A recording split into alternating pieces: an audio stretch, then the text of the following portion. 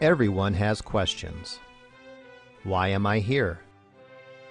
Where will I go when I die? Is there really truth? But not everyone has biblical answers. Welcome to The Pastor Study, a ministry of pastorstudy.org. Join us now as we study the Bible to draw closer to our Lord and Savior Jesus Christ. Here is Pastor Tom Brock.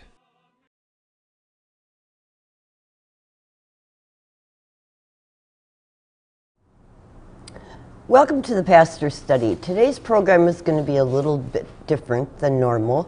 Normally at the end of the program we take time to answer Bible questions that people have asked us to have Tom answer.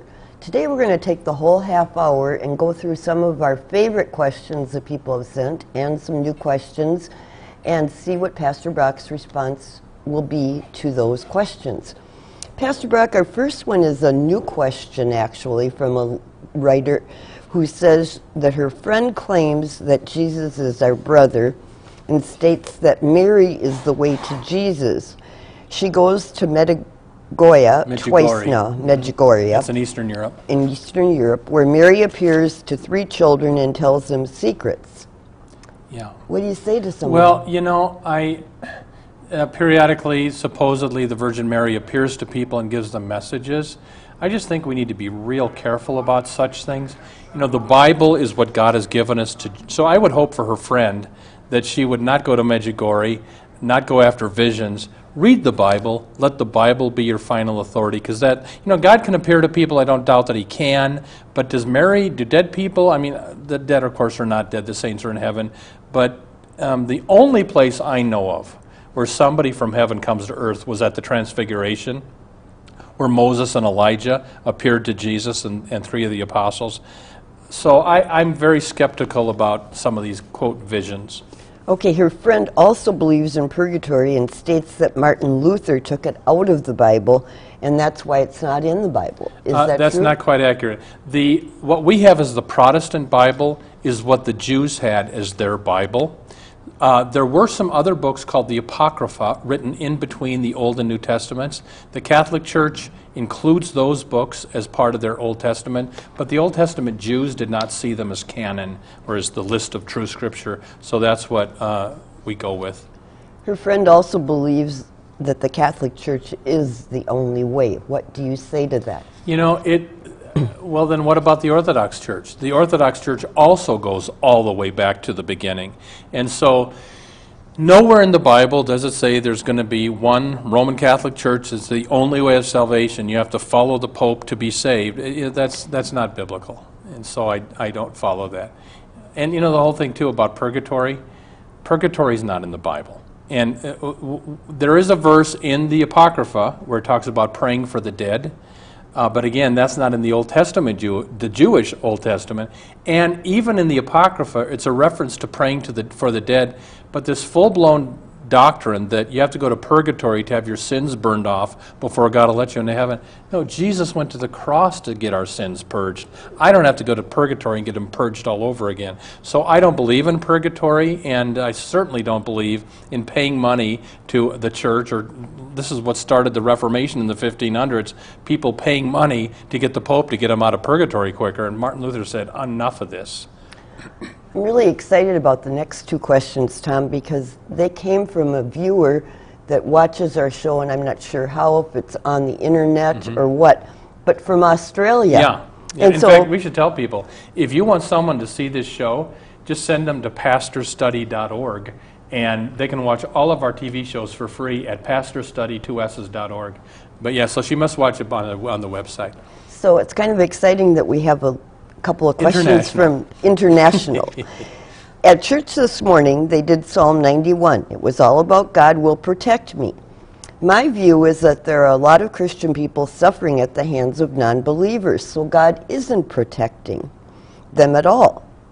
Now, I think that, yes, He loves us, but time and chance is happening to all men, and only hope in life with Him after we are dead. So I take this verse only is that in eternal life, no one can hurt us. But in this life, we are not protected. What do you think about that? I think in this life we are protected. However, Jackie, I read recently of ISIS going into Christian villages and beheading children in northern Iraq Christian children, and they say either you renounce Christianity and accept Allah or we'll kill you. Christian children are losing their heads in parts of Iraq. But you know what Jesus said? Jesus predicted to us this would come. But here's the way he puts it. Some of you they will put to death, but not a hair of your head shall perish. Meaning, they're going to cut your head off, but not a hair of your head will perish. Meaning, God does protect us. What happened to those Christian children? They went to heaven. Now, when she says that that's a real possibility in this life, it is, but does God not protect us in this life? Overwhelmingly, He does. Think of all the times, Jackie, when you could have gotten in a car accident and you missed it by an inch, and me too, and all the times He's healed us of all kinds of diseases. I've been sick in my life on and off. He's protected me, brought me through it all. Overwhelmingly, in this life, God protects us. But there are exceptions when He wants us to take a Christian martyrdom, and we do have to die for Christ. So both are true. Okay. Pastor Brock, she also wants to know who wrote the Psalms. I know that some were written by Peter, I think, and I know that they say the Bible is inspired by God, but I'm thinking that the Psalms are written by people and what? Maybe you could explain? Well, yeah, she needs some help here. The Apostle Peter lived about 30 A.D. when Jesus was around. The Psalms were written hundreds of years B.C. David wrote a lot of them in 1000 B.C. So none of the Psalms are written in the New Testament period. They're all hundreds of years B.C. Now, there's that. And but Jesus quotes the Psalms and said, David said, by the Holy Spirit.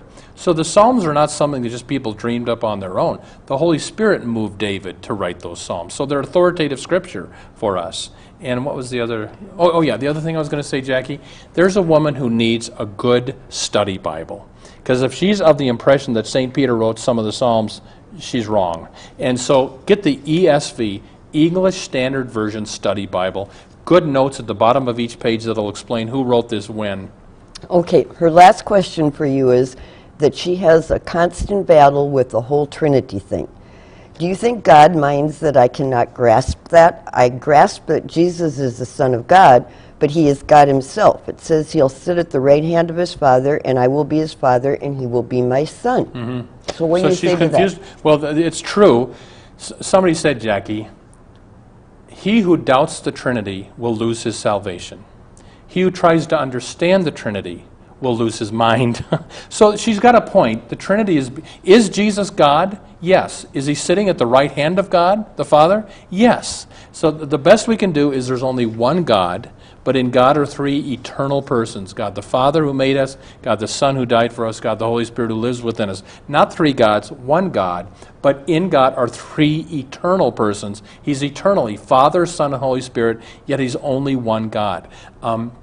You need to believe that. And I wrote her back, if you're going to a church that denies the Trinity, you want to find another church. And she wrote me back, well, my church believes in the Trinity. She's just struggling with how difficult it is. Well, it is difficult. But Jackie, that to me is good news. If my God made perfect sense, I would be suspicious somebody dreamed up the concept. But because the Trinity so boggles the mind, makes me think it came from heaven. So I think, too, Tom, people question things more readily in this day and age than they used to. Mm-hmm. And that opens up the confusion instead of just going to your Bible to find the answers or talking to somebody that's a good Christian to help you steer you the right direction. That's right. All right.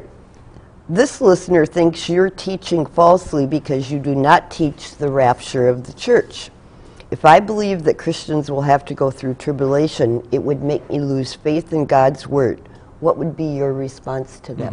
And just to make it clear for our viewers what she's talking about, some Christians, this is a very popular teaching in America, and today, it wasn't popular before, the 1800s. But some Christians believe before Jesus comes down to end the world, 7 years before Christ comes back, all the Christians disappear and go to heaven. And they miss what's called the tribulation, the difficult period when the Antichrist comes and persecutes the church, etc. And my response to that is, Jackie, I'd love to believe that. I don't want to go through the tribulation. Is there anything in the Bible that teaches that 7 years before Christ comes back, the church disappears? It's not in the Bible. And I don't doubt that these people are Christians or that they're sincere. And when they show me the verses that they think teach that, I just don't think they teach that.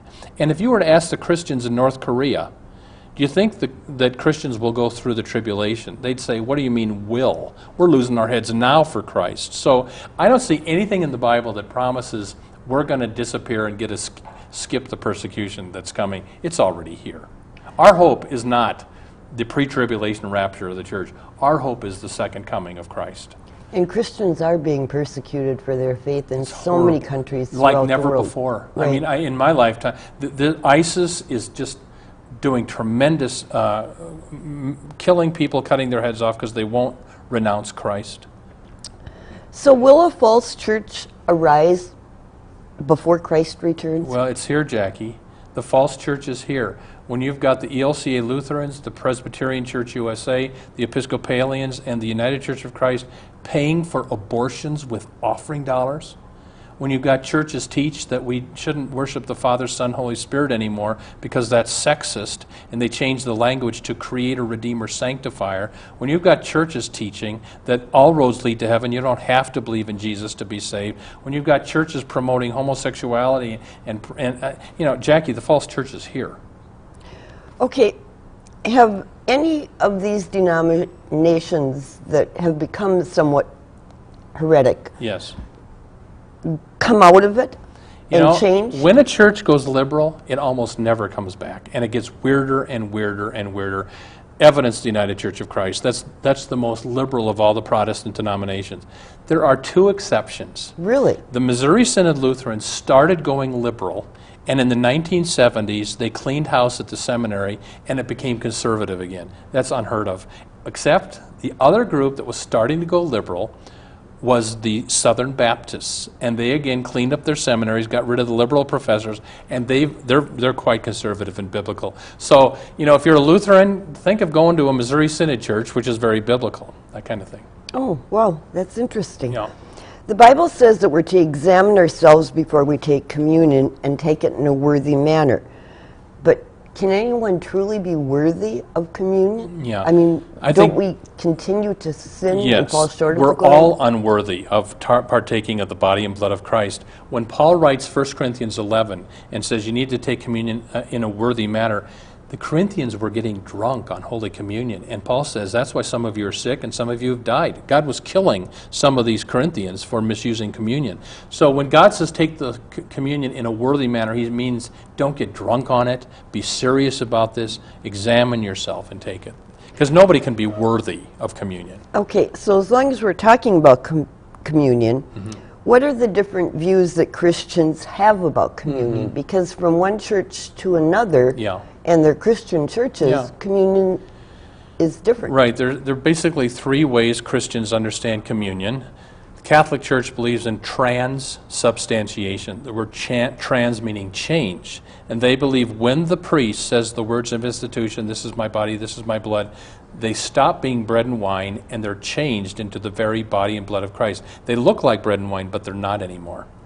That's the Catholic view. The Lutheran, Episcopalian probably view on this is called consubstantiation. The word con means with. And Lutherans believe it still stays bread and wine, but in some mysterious way, in, with, and under the bread and wine is the very body and blood of Christ. So that's kind of the Lutheran view.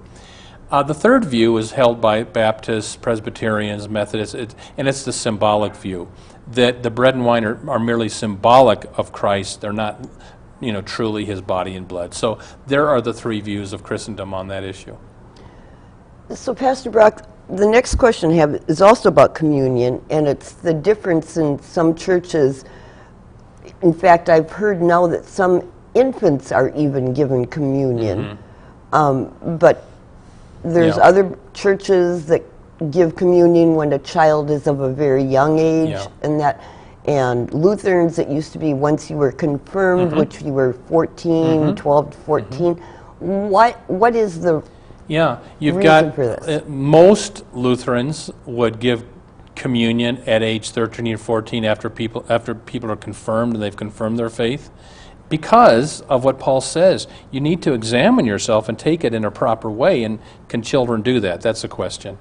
On the other hand, The Orthodox churches commune infants. They'll put the communion in the mouth of a baby. Catholics tend to do it at about age 7 or 8, I think. The thing is, there's nowhere in the Bible that says you have to be a certain age before you take communion, which is why you've got churches with different opinions. Some of this, Jackie, is not crystal clear, and so we have to have room for grace on things like this. Yeah. Okay. Pastor Brock, you've talked about prayer partners before, but I guess here's a question for you from someone. Is it okay to talk to your prayer partner about someone who makes this person angry, or is that considered gossip? Okay. In Matthew chapter 18, Jesus said, if you got a problem with someone, you go to that person and talk to them about it. And if they won't listen, then you take another person or two with you, and then you talk to them. And if they still won't listen, then you tell the church. So that's the way we do it. So Jackie, if you have a problem with me and you go to Fred and harp on it, you're sinning, because you should come to me on that. On the other hand, if you are, let's say that you have a prayer partner, some lady you pray with once a week, and she doesn't know who I am. She'll never meet me. You call her, she's in California, and you pray on the phone. I don't think it's wrong for you to tell her what I'm doing that bugs you, and because sometimes we're wrong. And am I wrong on this, or is he right? And then you pray about it. So as long as the person doesn't know the person you're dealing with, I don't think it's gossip. I think you're trying to get wisdom and insight on how to deal with a difficult person. But if they know who the person is, I think you've crossed the line into gossip. Well, I guess our graphic person and I can't talk about you anymore. You better believe you can't. We have a very nice lady that does all the graphics Yes. that you see, and she and I do talk about Tom and sometimes question things, but then we can turn it into a question form for another show. What do we know, how do we know the resurrection of Christ wasn't invented by the disciples? Yeah. Maybe the disciples, when they saw Jesus dead, thought, well, we better invent a religion to keep this going. So they invented that 3 days later he rose from the dead. Let me tell you why that doesn't work.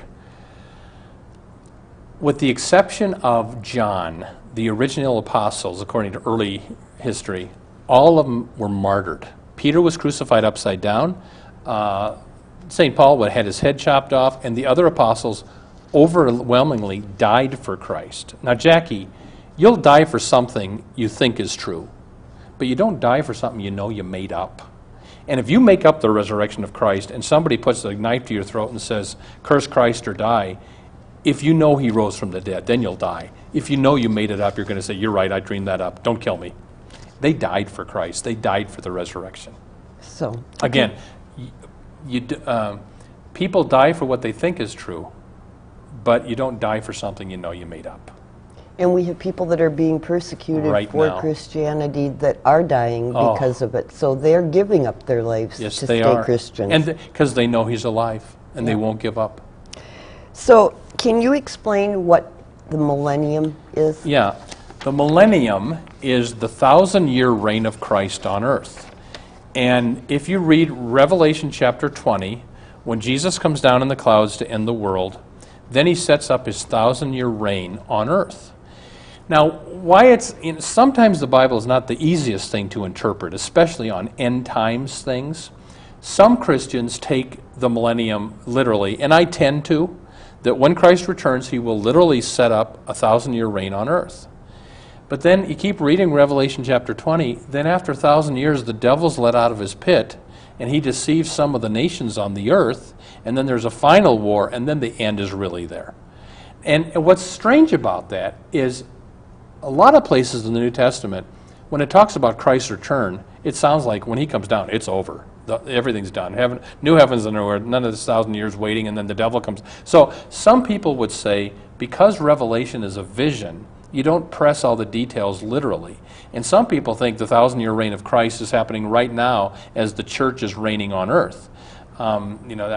That's a possibility. So what I think we need to do is read Revelation chapter 20 yourself, get some good commentaries, see the ways Christians have understood this, but understand that the book of Revelation is perhaps the most difficult book of the Bible to interpret, and give breathing room for people that don't understand it exactly the way you do. Okay, that's a good way to answer that question. Are there any particular verses that you have memorized that are a source of deep comfort when you have trials, Tom? I'll give you some of my favorite. It's good to memorize Bible verses. And and sometimes the easiest way to memorize a Bible verse is to sing it.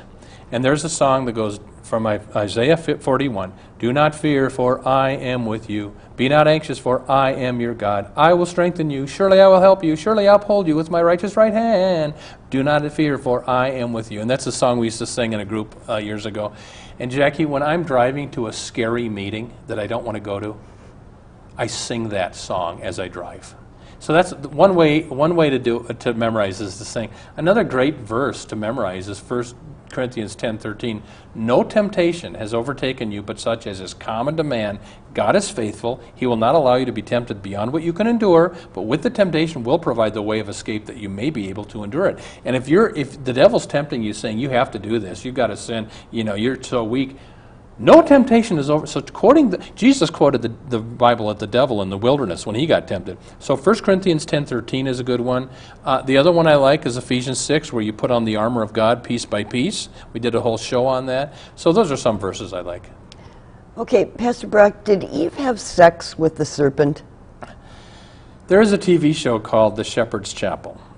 And the pastor there teaches that Eve had sex with the snake. Jackie, that is nowhere in the Bible. Again, you've got to be careful about TV preachers, including this one. You've got to test everything against Scripture. And if you see the pastor on the Shepherd's Chapel teach that Eve had sex with the serpent, then you've got to go back and read chapter 3 of of Genesis. Nowhere does Eve have sex with the serpent. And, you got to go to these websites. I mean, his theology is modalism, that God is Father, Son, and Holy Spirit temporarily, each of the persons. He doesn't believe in the eternal personhood of all three persons of the Trinity. So you just got to be careful by some of the people on TV. Check out their websites against the Bible. Okay, I kind of wonder if this question didn't come from the same writer. What does it mean in Genesis chapter 6 that the sons of God went into the daughters of man and had giants as offspring? Yeah. In Genesis chapter 6, it says that the sons of God, which could mean angels, or it could mean just these very tall people back then, went in and they had children, and those were the giants. So one interpretation is angels actually had sex with women, and they turned out to be these big, tall men. Another interpretation, I guess I would lean toward this, is there were some very tall people back then. They called them the sons of God, and they had sex, and they had produced these larger children. And it's a tough text, Jackie, and does anybody exactly know what it means? I'm not sure we do. But there's a good example of why we need good Bible commentaries in our house. So that when you read that, think, what on earth does this mean? You've got 2 or 3 books that you can look at. Well, here's a possibility, here's a possibility. Again, I recommend the ESV, English Standard Version Study Bible. It's a great study Bible. All right, this is a good question too. Should a person continue to share Christ with their relatives if the relatives have made it clear that they are against him? Yeah, I have relatives that I share the gospel with sometimes, and I bite my tongue a lot. I think once you share the gospel with your loved ones, if they reject it, you've done your thing. Jesus said, do not cast your pearls before swine. And the apostles, once they preached the gospel, if people rejected it, it says they dusted off their feet, they went to the next city. So what I do for loved ones that aren't open to the gospel, I've shared the gospel with them, Jackie, more than once, and then there's a time to be quiet and just let the Lord do his work while you pray for them. So there is a time to be quiet. I think the one thing that I've found that I can do very easily is say, okay, but I'm still going to keep praying for Amen. you. Amen. And I think it makes me feel that I haven't given up and that that's the one thing I can continue to And do. it's big. Your prayers, Jackie, do more than you think. Yeah. Okay. Is there any are there any denominations that are pro-abortion? Well, sadly, the Presbyterian Church USA, the United Church of Christ, the Evangelical Lutheran Church in America, I think the Episcopalians as well, pay for abortions for any reason in the health care plan for pastors and their families. That to me is tragic, Jackie, that when you put money in the plate, some of that can go, I mean, when I was, years ago, when I was at ELCA Lutheran, we wrote a letter to every church in the country, 11,000 letters, telling people, do you know that the ELCA is paying for abortions with offering dollars? I got a letter back from, I think, a pastor's wife who was upset with me because I was so glad the church was there to pay for my 16-year-old daughter's abortion. Now, I read that and I thought, you're offering dollars at work, killing babies in the Lutheran Church. So, Jackie, it's evil what has happened to the mainline liberal Protestant denominations. God bless, I mean, I'm not a Catholic, but on the moral issues, you can't beat the Catholic Church. They're very biblical on abortion, premarital sex, homosexuality, and I praise God for the Catholic Church on the moral issues. Tom, we've talked about pornography being an addiction for people. Is there some place where people that are addicted to pornography can get help? Yeah, I think you can Google the National Coalition for Purity.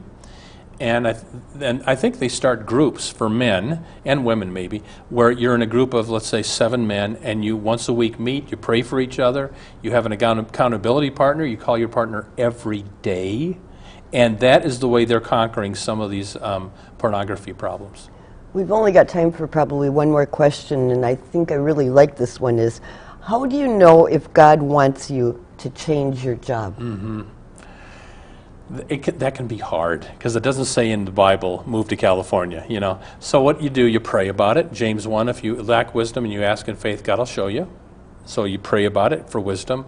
Proverbs says, in an abundance of counselors there's victory, so you bounce it off of some other Christians. Do you think this is the Lord? Do you not? So prayer, counseling from other Christians are important.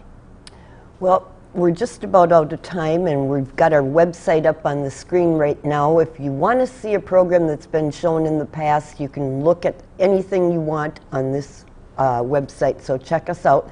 And we just pray that God would be with you this week, granting you his richest blessings until we're together again next time. Thank you for watching The Pastor Study. You can watch more of our programs at pastorstudy.org. We are on the air preaching the gospel of Christ because of our generous support of you, our viewers. Would you consider supporting our ministry? You may do so at pastorstudy.org. Or write The Pastor Study, P.O. Box 41294, Minneapolis, Minnesota 55441. May the blessing of our one triune God, Father, Son, and Holy Spirit be with you today and always.